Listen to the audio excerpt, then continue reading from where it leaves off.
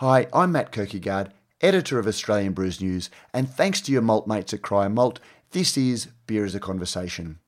Beer is a Conversation is our weekly sit-down with some of the people who make the beer industry the interesting and dynamic industry it is, and we dig a little deeper into the stories behind the business of beer and brewing.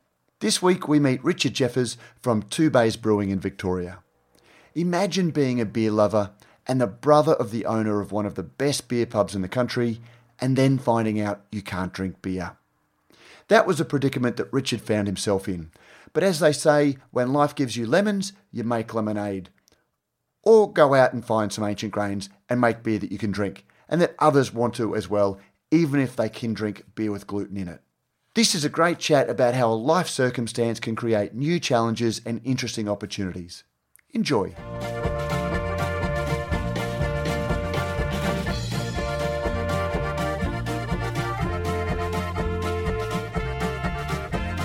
Richard Jeffers, welcome to Beer is a Conversation.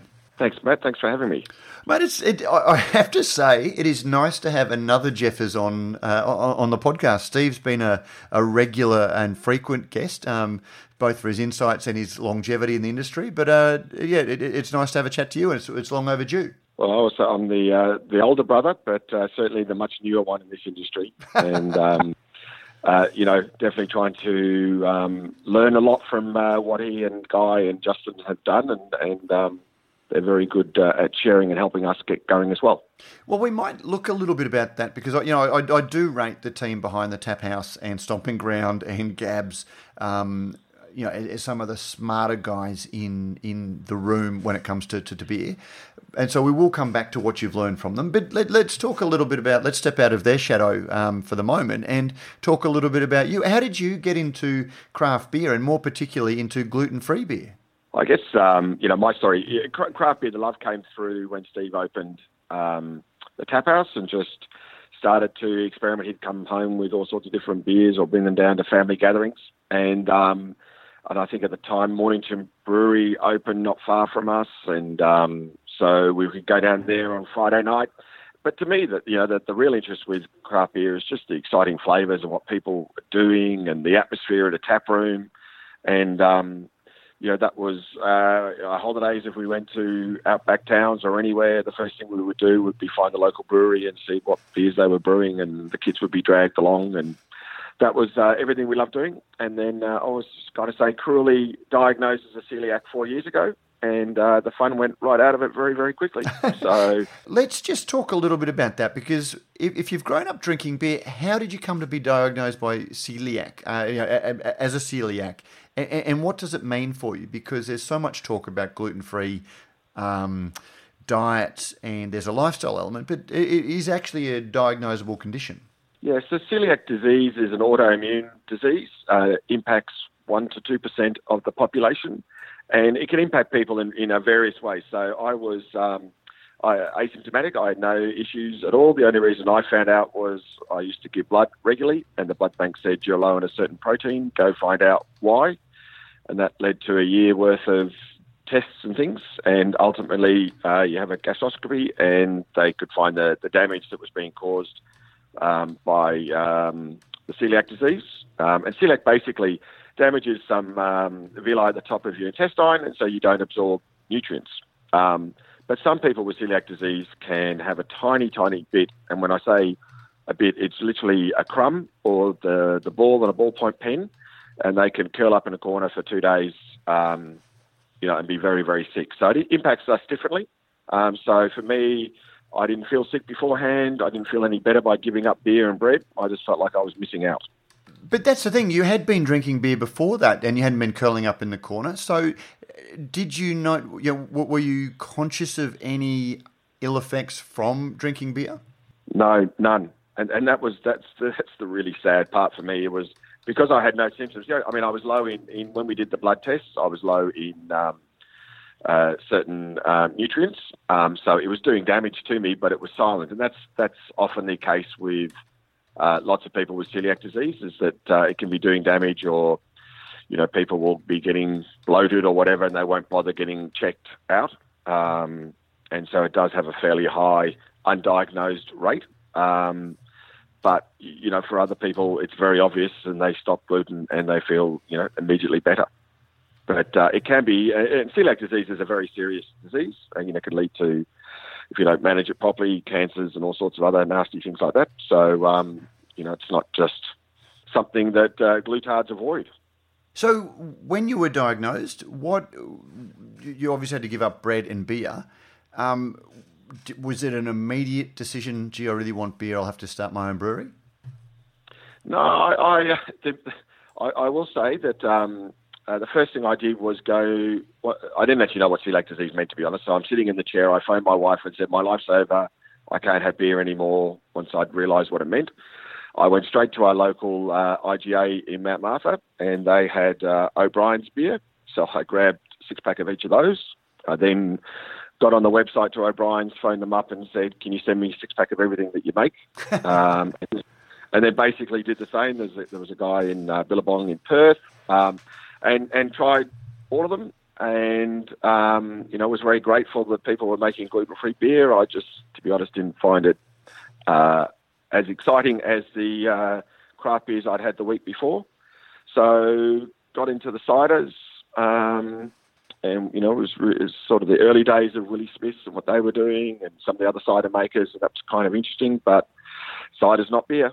And so it was probably a couple of years worth of all that, and then just thought, well, let's see if there's a way of making good craft gluten-free beer, and that started the journey. So that was very late in very early 2017.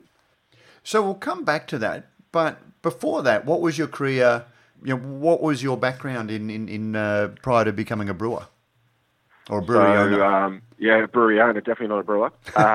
So very eclectic, as somebody said. So I basically ran a number of different businesses, but environmental consultancies, cleaning up contaminated sites around Melbourne and Australia. Ran project management businesses. I worked with private equity guys on turning around companies. For 4 or 5 years, we owned a couple of Captain Snooze franchises in bulky good retail. So, tried lots of different things. And for me, business was always an interesting thing.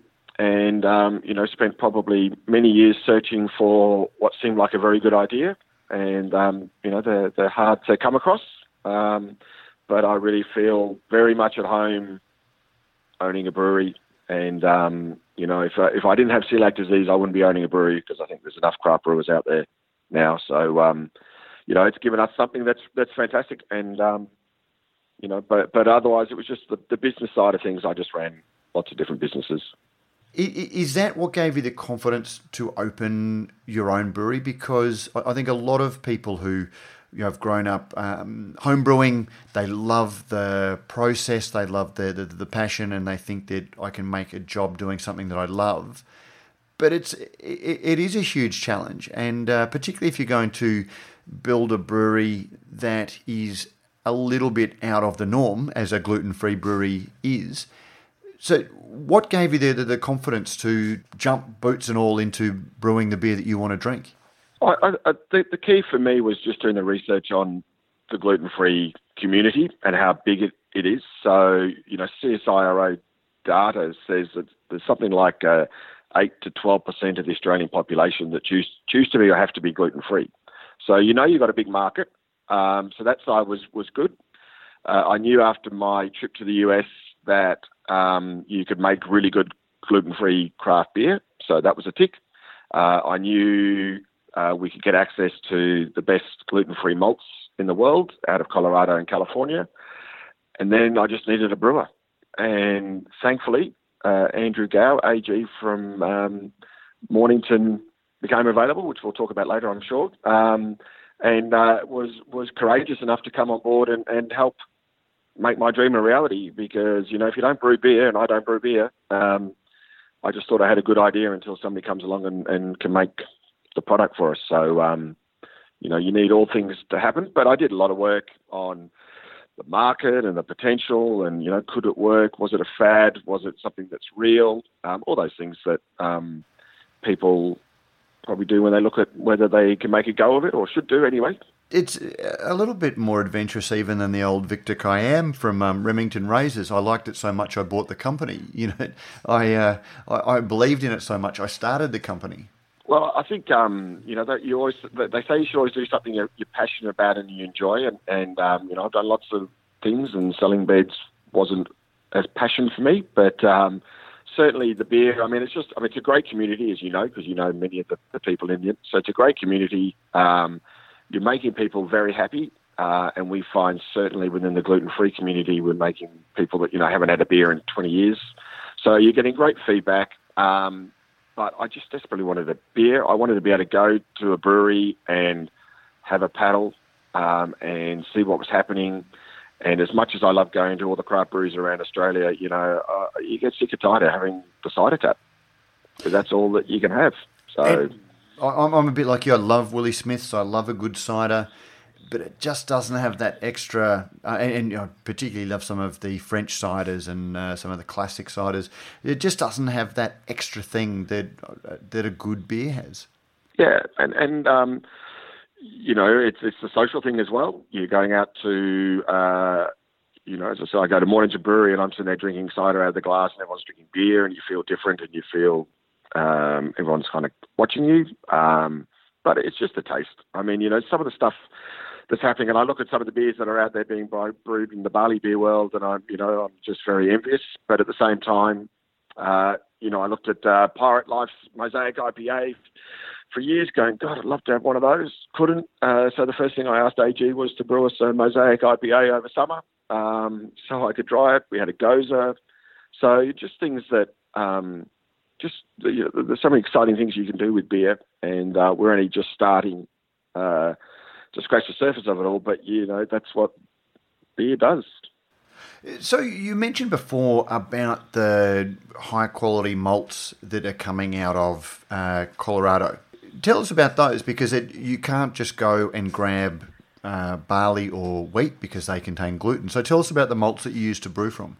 Yeah, I think that the key thing with doing gluten-free is you need to be able to go a fair way back in the food chain to understand and make sure that you're getting a gluten-free product. So, in Australia, we grow a whole lot of these grains that we use. So we use predominantly millet, buckwheat and rice, but nobody malts them in Australia, and they're not grown in any way that you'd be comfortable that there's not cross-contamination with other grains through the harvest. So out of Colorado, they come from, there's a farm that's dedicated gluten-free, and they provide the malt to the malting house that doesn't do anything else but gluten-free malts, and the same in California. And they will do, I think we have 11 or 12 different millet malts, so anything French, Munich, light roasted, dark roasted, chocolates, Cara, roasted goldfinch, Munichs. So we have, the range of malts that I believe you can get in the barley beer world. In rice, we've got really nice smoky ones, Gas Hog. We've got James Brown, sort of nice roasted ones. So we're starting with a great ingredient mix, and we know that they're coming from certified gluten-free, and that's the most important. So in Australia, there aren't any malting houses. So gluten-free beer is predominantly made with sorghum extract in Australia, which you can get. But, I didn't like the taste of sorghum particularly, and I felt that the best breweries in the Pacific Northwest were all using these ingredients. So we managed to get those products exclusively for Australia, New Zealand, and we offer those to the homebrew market. So we have homebrewers buying malts off us so they can brew at home, and we also offer them to anybody else that would like to buy them, but they're expensive. So that's kind of one of the issues with gluten-free is everything's not quite a cottage industry, but certainly very artisan. And so, our malters are malting in batches of between 1 ton and 3 tons at a time. So it's an expensive process. We'll talk about that because there are two related issues. Is that you don't have in an industry that is small scale to begin with, you don't even have the scale to get ingredients, and that's going to have a price impact. But we'll come back to that because we'll talk about the flavours. And I often describe to people who want to understand why gluten-free beer has traditionally tasted different to mainstream beer. You can't pick up a Perry and expect it to taste like an apple cider because it's a different base fruit. So you're going to have the flavours with that. Is that a fair description for the traditional gluten-free beers? That if you're not going to use barley and wheat malts, the beer is going to taste a little bit different? Yeah, absolutely. And I think that's one of the things that we try and celebrate is that it is different. So we don't believe in the mantra that, our beer tastes just like a barley beer.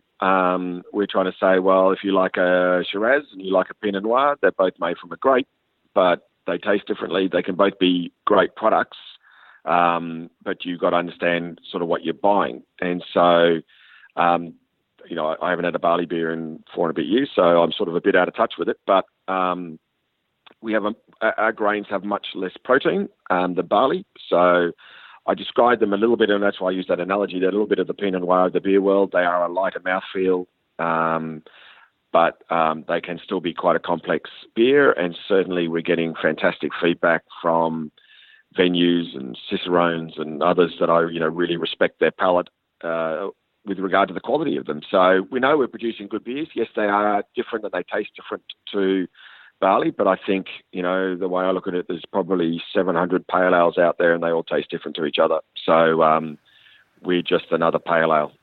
But I will say, again, I've been lucky enough to try the Two Bays Pale and the Two Bays IPA, and both of them, are nicely balanced. You do get a malt character. You get a slightly different aftertaste and slightly lighter mouthfeel, which would actually appeal to a lot of people, I'd imagine, over traditional beers. But you've still done a very good job, or AG has done a very good job of bringing beers that, as you say, are well within what you would expect a barley beer to taste. I think so too. And I mean, AG is very critical and hard on himself, but I think he's making fantastic beers, and the feedback from the gluten-free consumers is extremely positive. The feedback from the craft beer world has been great. So, I know we're making good stuff, and we'll keep tinkering and playing and learning what these grains can do. We've just done a pale ale with lentils in it because they've got a much higher protein level than the buckwheat. So we're just seeing what that might do. We're looking at teff. I mean, there's so many great grains that don't contain gluten. So it gives us an opportunity to play around and see, and we'll keep developing the beers over time as we learn. When we first wrote about the brewery, just as the brewery was going in, before you'd even brewed, we had phenomenal engagement, and it was just another story that we do on the site. And we actually had sort of incredible engagement on that one story. So there was obviously a lot of interest, particularly from people tagging a friend about the brewery. How have you found the response yourself? Very similar, Matt. What we've realised through the social channels anyway is that everybody's got a friend that's gluten-free pretty much. And, they get tagged, and whether it's, the Brews News or the mainstream influencer type sites like Concrete Playground or Urban List, the response and the engagement's been brilliant. And that's the key thing for us is understanding sort of how do we get to all those people. We think there's sort of over 2 million people out there that are gluten-free or choose to be. Many of them have been scared away from beer for whatever reason. And, we're trying to bring them back to beer and get them to experience all the exciting things that beer can give them. And that's sort of our challenge at the moment. But out in retail land, we've been overwhelmed with the support from the independents and the craft beer community from both bottle shops and venues. Places where I thought we might get one SKU in, being our pale ale, are now selling. And we just released the Hoppy Brown Ale as a seasonal release. So we're trying to do quarterly seasonal beers as well. And many of those venues are carrying all 3 of those beers. We've got venues now from Port Douglas to Hobart to Perth and everywhere in between. And when we launch a beer, we launch it online to our own database, and we've sent beers everywhere from Broken Hill to Darwin to Perth to, and everywhere in between, and into New Zealand as well. So, we're just finding that there's a lot of excitement out there, and there's just lots more people we need to let them know that we're around. So talk to me a little bit about that, because one of the challenges for any brewery is to build a brewery of a size that they can fill, first of all, and then, assuming they do that, then scale. So how big was the brewery that you installed, and how much have you had to expand since you opened? So we've got two setups here. We've got a 300-litre pilot system that we got at the very start, and that allowed us to develop our recipes, and we threw out a shitload of beer on that journey. And we use that really just to produce beers for our tap room. We've got a small tap room down here in Jumana with 9 gluten-free beers on tap, and we do wood-fired, obviously gluten-free wood-fired pizza oven. So that does, and then we went and bought a 2,000-litre brewery, and we haven't needed to expand it yet. We're hoping, and we're growing into it, but we decided we would go to scale, because as I talked to different breweries and trying to decide what size to order, everybody said make sure you sort of double what you think you're going to need. So the brew house will last us a long time, but we'll add more fermenters as we need to. But at the moment we're okay, but we're still very early in our journey.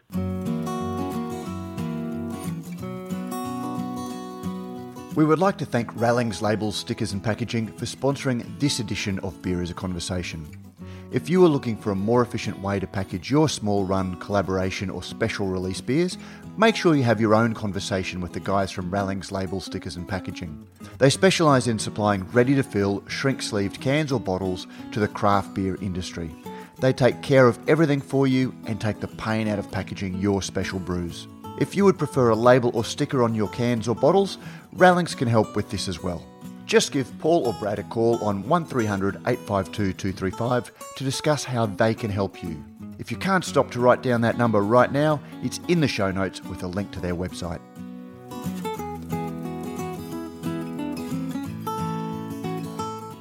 Now, you've got the tap room, so I'd imagine you do a reasonable amount of volume, particularly on weekends, out of your cellar door. Yeah, so we opened 7th of December, and we're in a tourist part of Australia, so we got absolutely smashed over summer, so it was fantastic. But, it drops off then over winter. But the weekends are still reasonably solid. We just do Saturday afternoons, Sunday afternoons, and Fridays evenings over winter. And the afternoons, we still get people coming down. And a lot of our customers, we find that sort of 80% of our customers at the tap room are not gluten-free. You either get the people that want to come and try beers made with millet, buckwheat and rice. You get people that just want to try another brewery in the area. And then predominantly you've got one gluten-free person bringing along family or friends. That's the exciting thing, is that the non-gluten-free people are, the gluten-free people are absolutely delighted. Half of them are nearly in tears because they're so excited to have a beer. And it's incredibly uplifting to be involved with that, because, it really is that sort of emotional response from many of them. And then the non-gluten-free people are happy to keep drinking and coming back. So, but the tap room we think ultimately, whilst it's an important part from an experience, and certainly for me it's important because it's where I can go and have a beer with my mates. But, the big thing for us is trying to get our beer out to gluten-free people, because the gluten-free people are everywhere in society. It doesn't matter whether you're rich, poor, in the outback, in the cities. It doesn't sort of differentiate. So that's an interesting marketing position to have, because I guess your regular brewery, is fighting for the same audience as everybody else. That is, people who can drink beer because they're not gluten intolerant or a celiac. But if you're making beer that is flavoursome and interesting, you can pick those up. But then also that sort of 1 to 2% of the population, or larger, who are actual celiacs or lifestyle gluten avoiders. Yeah, so we think we're making I guess the way I look at it is we probably have up to 10% of the population that will buy a 4-pack of our beer by choice at a bottle shop, or will go to a venue and drink a gluten-free beer rather than somebody else's beer at a venue. And so that's a huge market on its own. We don't really expect to target those that can drink normal barley beer. However, we've done a number of beer events associated with Good Beer Week, and we put a beer into Gabs. It was actually great. This was the first year in 4 years I've been able to drink beer at Gabs. And we're trying to ensure that our beer, because our beer is a beer for everyone. It doesn't discriminate. Everybody can have one of our beers. So that's kind of where we see it. We don't think too many people that can drink from the barley beer world will drink buy many 4-packs of ours, but as long as they are happy to try it or come along with a friend, or let their friends know that there is a beer that they can have with them at a social function, that's really what we're trying to do. Yeah, talk to me about, you mentioned the word uplifting before. There's a small Belgian brewery on the Gold Coast here, and a lovely Belgian couple, and they've come from having their own engineering firm. And when you ask him about the thing that he loves most about his new job as a brewer, as opposed to his previous job, he says, I used to make, things that I was proud of, and people would put them in cupboards and hide them away behind other things. Now I make things I'm very proud of, and you get to see the joy on people's face as they savour it. When you, and I guess a lot of brewers can relate to that, but when you have somebody who gets to drink beer having been told that they couldn't enjoy beer, that must add a whole extra dimension. It's incredible. We've actually just come off 2 days in Sydney last weekend for the Gluten Free Expo up in Sydney. So 10,000 people turn up. There's only us and O'Brien's from a beer perspective. And, people will come up. They open the gates at 9 o'clock. There is a queue about, I don't exaggerate, nearly a kilometre long of people ready to get in at 9 o'clock in the morning. And, we're serving our first beer by about 3 minutes past 9 in the morning. And people, will rush around, and they just get so excited to be able to have a beer. And these are people who sit there and go, well, beer's been available. Brian's is probably the oldest gluten-free brewery, if not in the world, but close to, but they don't do the research because there's no people telling them about it, really. And so for us, it's about letting people know it's there.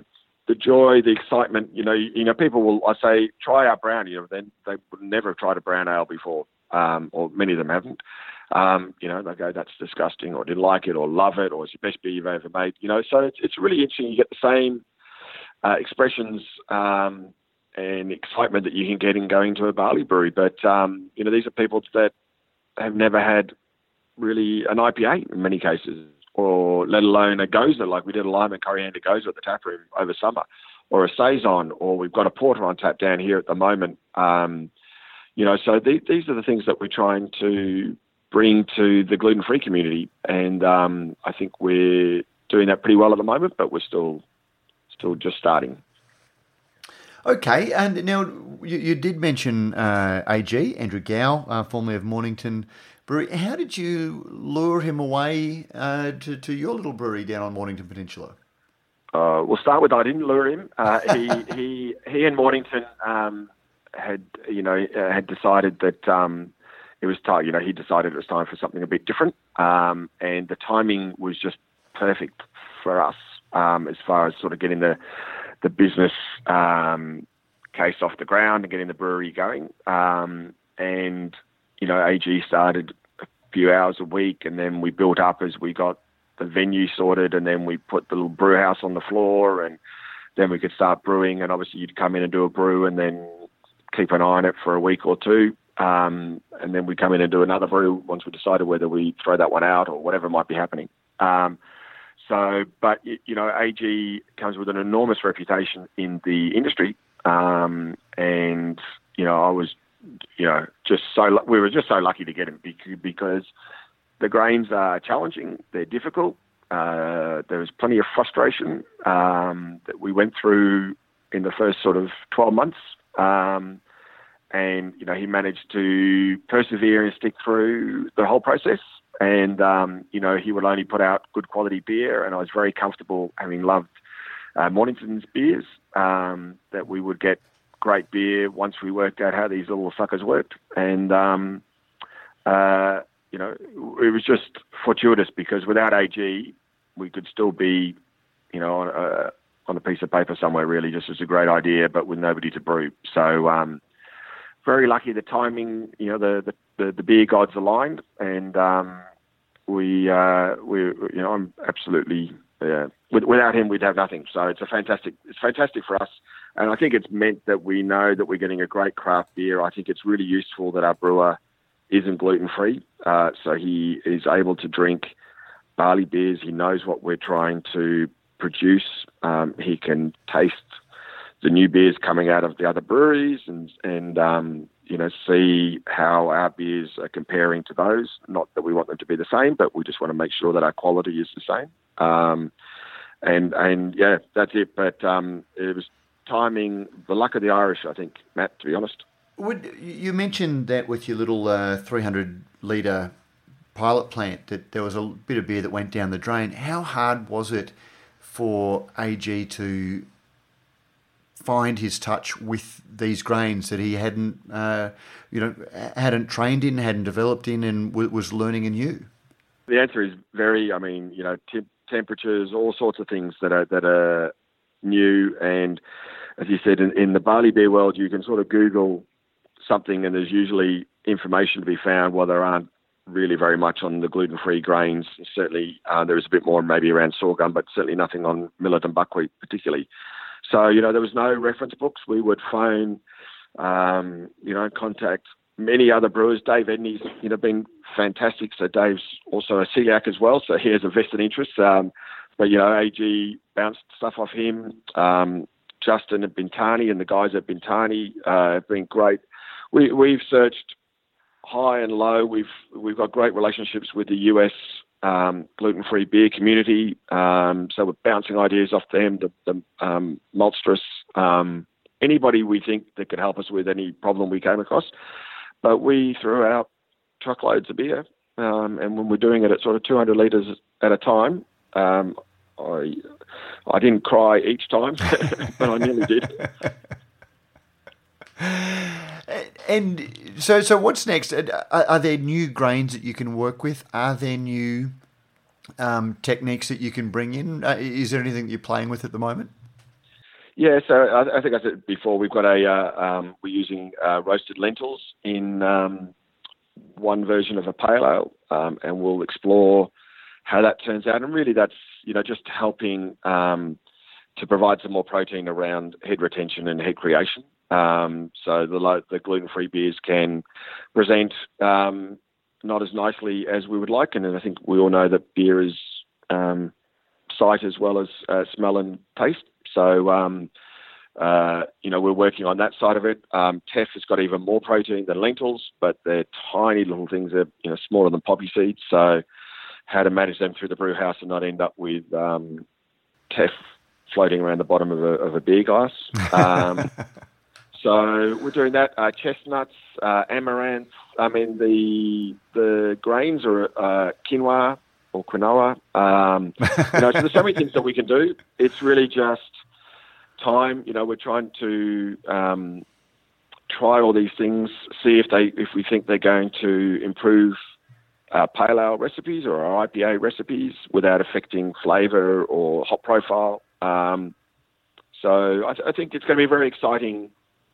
Another, I'd say 2 to 3 years as we keep playing around with these things and just seeing what works. And that's the exciting thing. And that's before we get into fruit or anything like that. So, it's going to be a really good fun period of time around the creativity with the brewing process and these grains. Now, you just reeled off a couple of, the grains that are the darlings of the sort of foodinista world these days, quinoa. You refer to them you don't necessarily refer to them as gluten-free grains. You refer to them as ancient grains in your marketing? Yeah, we do. And that's, never confuse never confuse marketing with reality or something.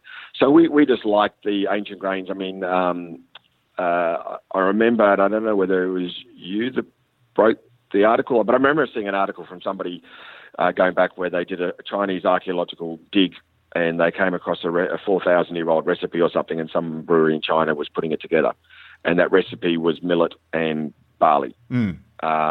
And so we like that. I mean, some of the grains are considered part of the ancient grains, and you'll find all the breads out there with ancient grains and that side of it all. We thought it had a nice sort of ring to it, but technically not all our grains are actually grains. But I should say I wasn't having a dig. It's a nice tagline.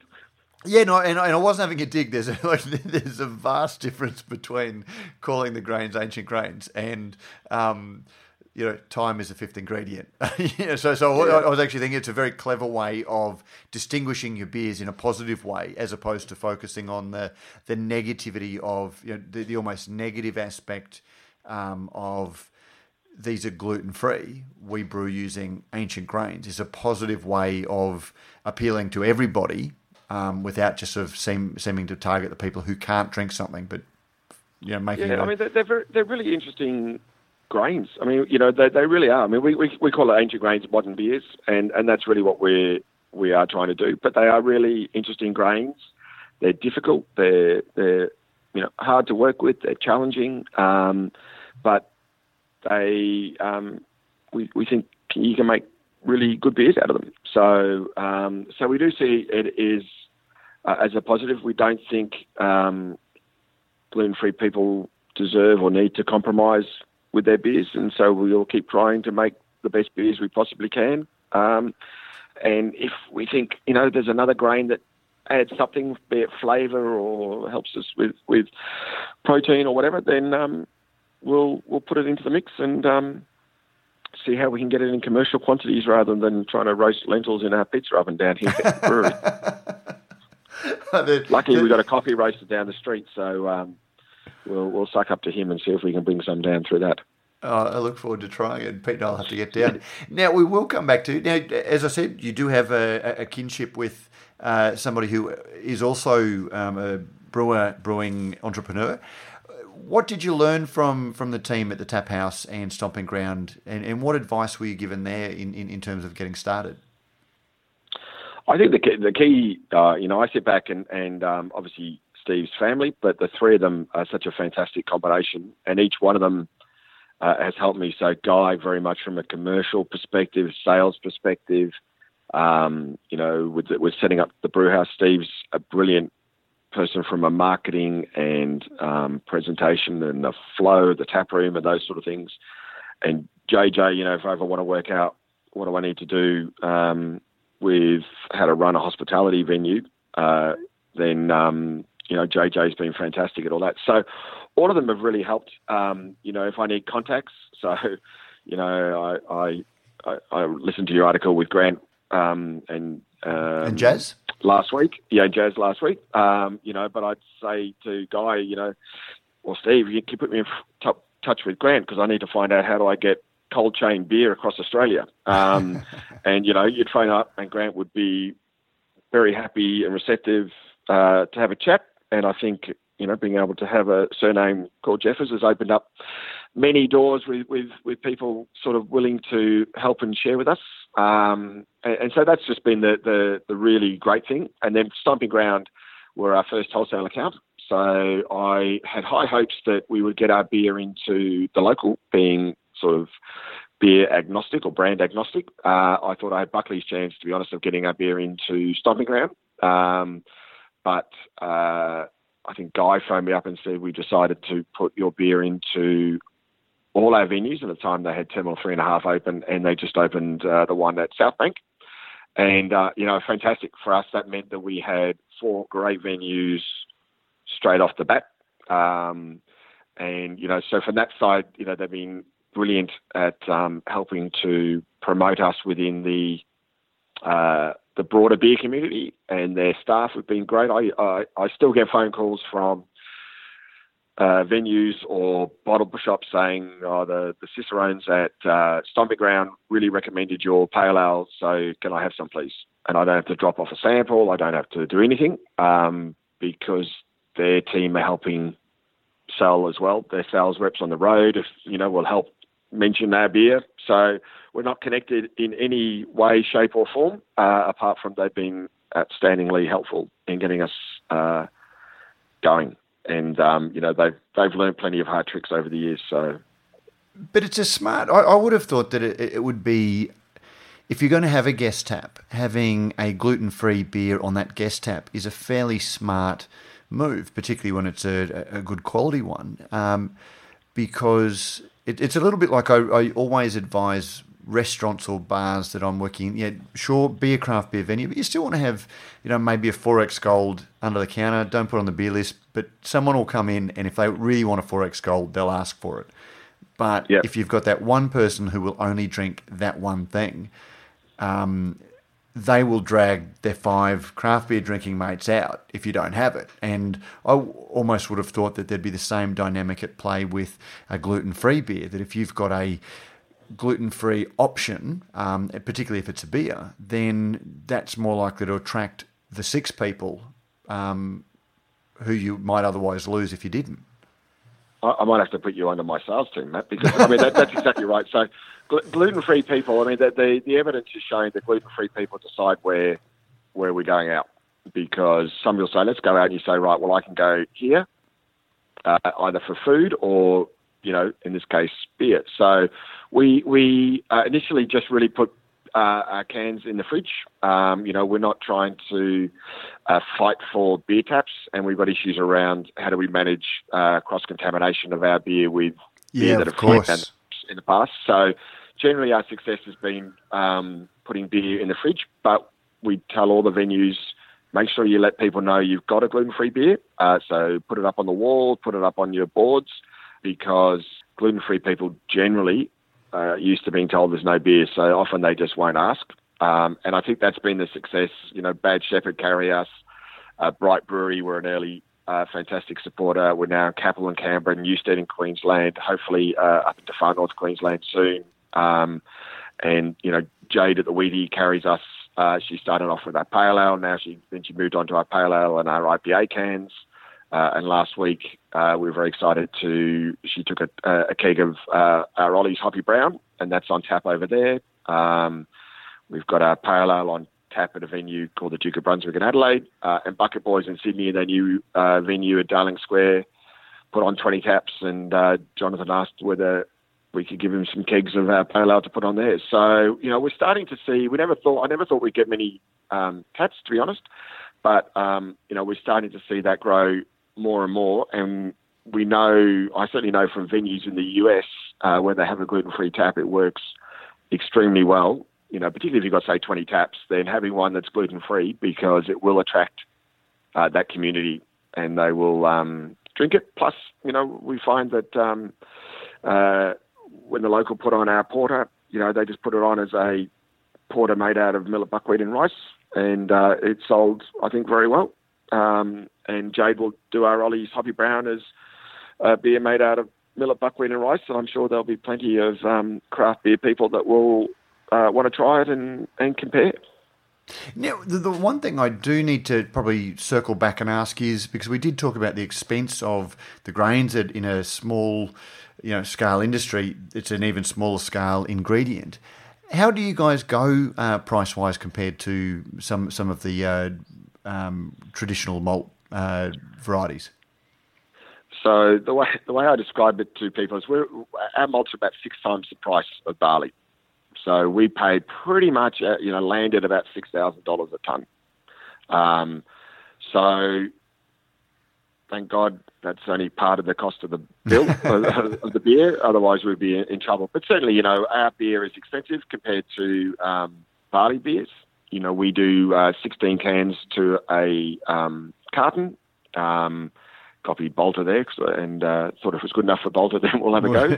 Just about everyone does these days. Yeah, and it kept the price point down, but we're still probably 25% more expensive than, say, Bolter's Pale Ale or XPA.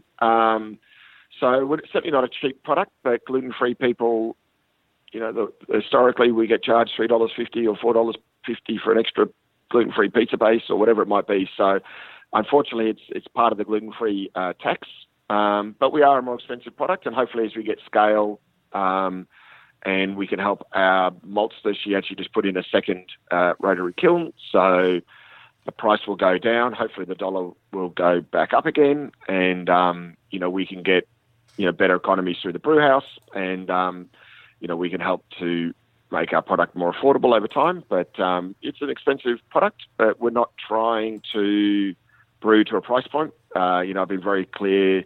Well, AG was very clear with me, and I was very clear with him that, we want to make a great product first and foremost, and the price will be what it needs to be. And that hasn't, we don't think, deterred too many people so far. We certainly, we know we're not going to be affordable for everybody, but we're about trying to make a really good craft beer first and foremost. Excellent. Well, Richard, thank you very much for joining us on Beer is a Conversation. Congratulations on 2Bays. Now, get a plug in. Where can people find out if they do want to buy? Do you have an online store? Yeah, we have an online store. So if you go to www.2bays.beer, we have an online store. We have a beer finder, and we'd love people to support our local retail partners because they've taken a great leap of faith in supporting us. And you can sign up and get first access to when we do limited releases online as well. So, you can follow us through both those mediums, and we'll try and keep you informed of how we're growing. Terrific. And thanks very much, Matt, for having me. I mean, it's sure been a roller coaster and a whirlwind the last 7 months, and we look forward to hopefully having a chat with you in a year's time where, we're much more established and can still talk positively about our success. Before the jaded years. Yeah. Well, everybody, I was listening to Jane, I think, on your recent one, and I thought maybe a month off alcohol might be good for all of us too. Yeah, again, and I'd sort of commend everybody to go back and listen to that if you didn't, or if you were scared to, as I know some people are. But it's certainly a wonderful industry, but it's an industry that has its challenges in so many ways. But hopefully you negotiate all of those with 2Bays. So thank you very much for joining us on Beer is a Conversation, and we look forward to getting down and having a beer with you in store in brewery very, very soon. Cheers, Matt. Thank you.